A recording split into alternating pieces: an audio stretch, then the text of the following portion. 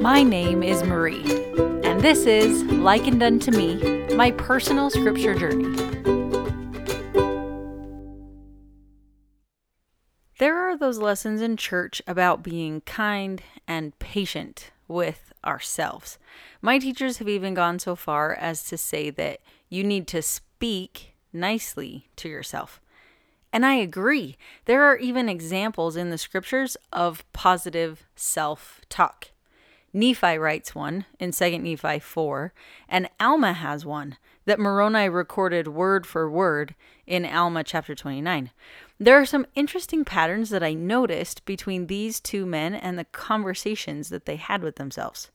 First, both self-talks start because something is troubling them. Nephi's dad had just died. He was having issues with his brothers trying to kill him, and they weren't listening to what he was trying to teach them. And Alma had issues with people not listening to him in his mission to try to help them. Isn't that why most of us start talking to ourselves? Something is hard and not going the way we want it to. I know I do. I even talk out loud. I feel like it helps me organize my thoughts a little better. I used to get in trouble all the time in school for talking out loud during the tests. My teachers would come by and tell me I was giving away the answers to everyone around me, so I needed to stop talking. Maybe your conversations happened inside your head, but the bottom line is that we all tell ourselves things, and we often do it when things are hard or when we are doing something hard.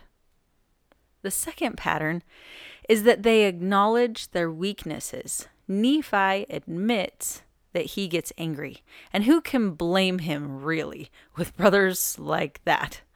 Alma admits that he's not content with how he has to do things. He's unhappy with how things have been going for him. His people have just come out of a huge battle with the Lamanites, and I think he might be mourning the fact that his people have to be continually stirred up in remembrance of their God through wars and famines and all of that horrible stuff.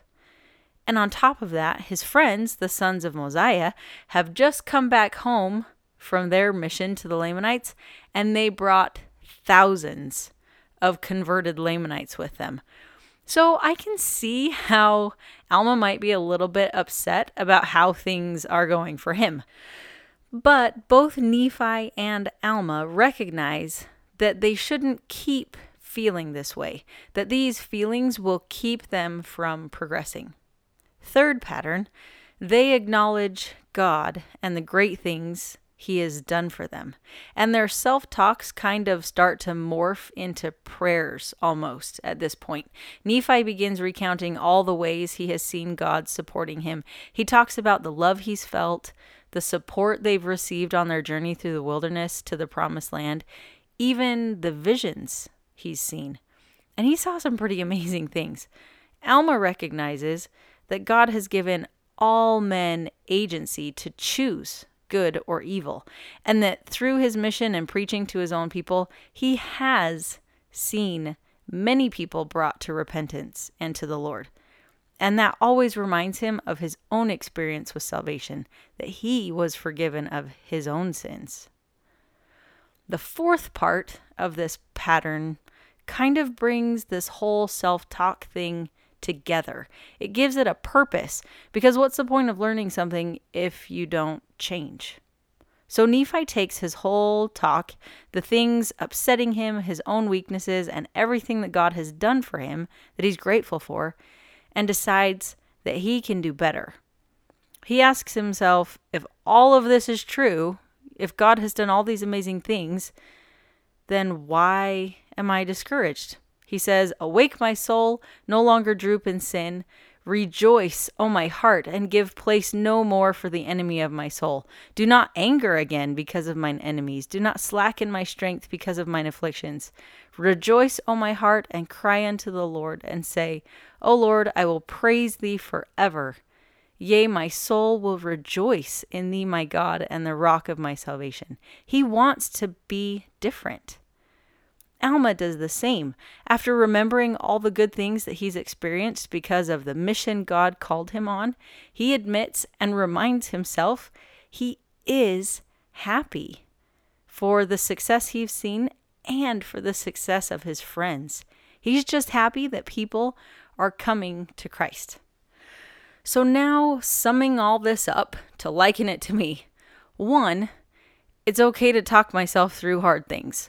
I personally feel it's a great coping skill, but don't stop here. Don't end the talk with just complaining about how hard it is. You get nowhere that way. 2, admit what is making it hard. Sometimes it may be that I need to repent. Maybe I just need to remember that other people have their agency just as I have mine. Who knows? But being able to name why something is hard can help to better see the problem. 3, be grateful to God. And it definitely wouldn't be a bad thing to acknowledge it in prayer. I often talk to my Heavenly Father about hard things and why they're so hard.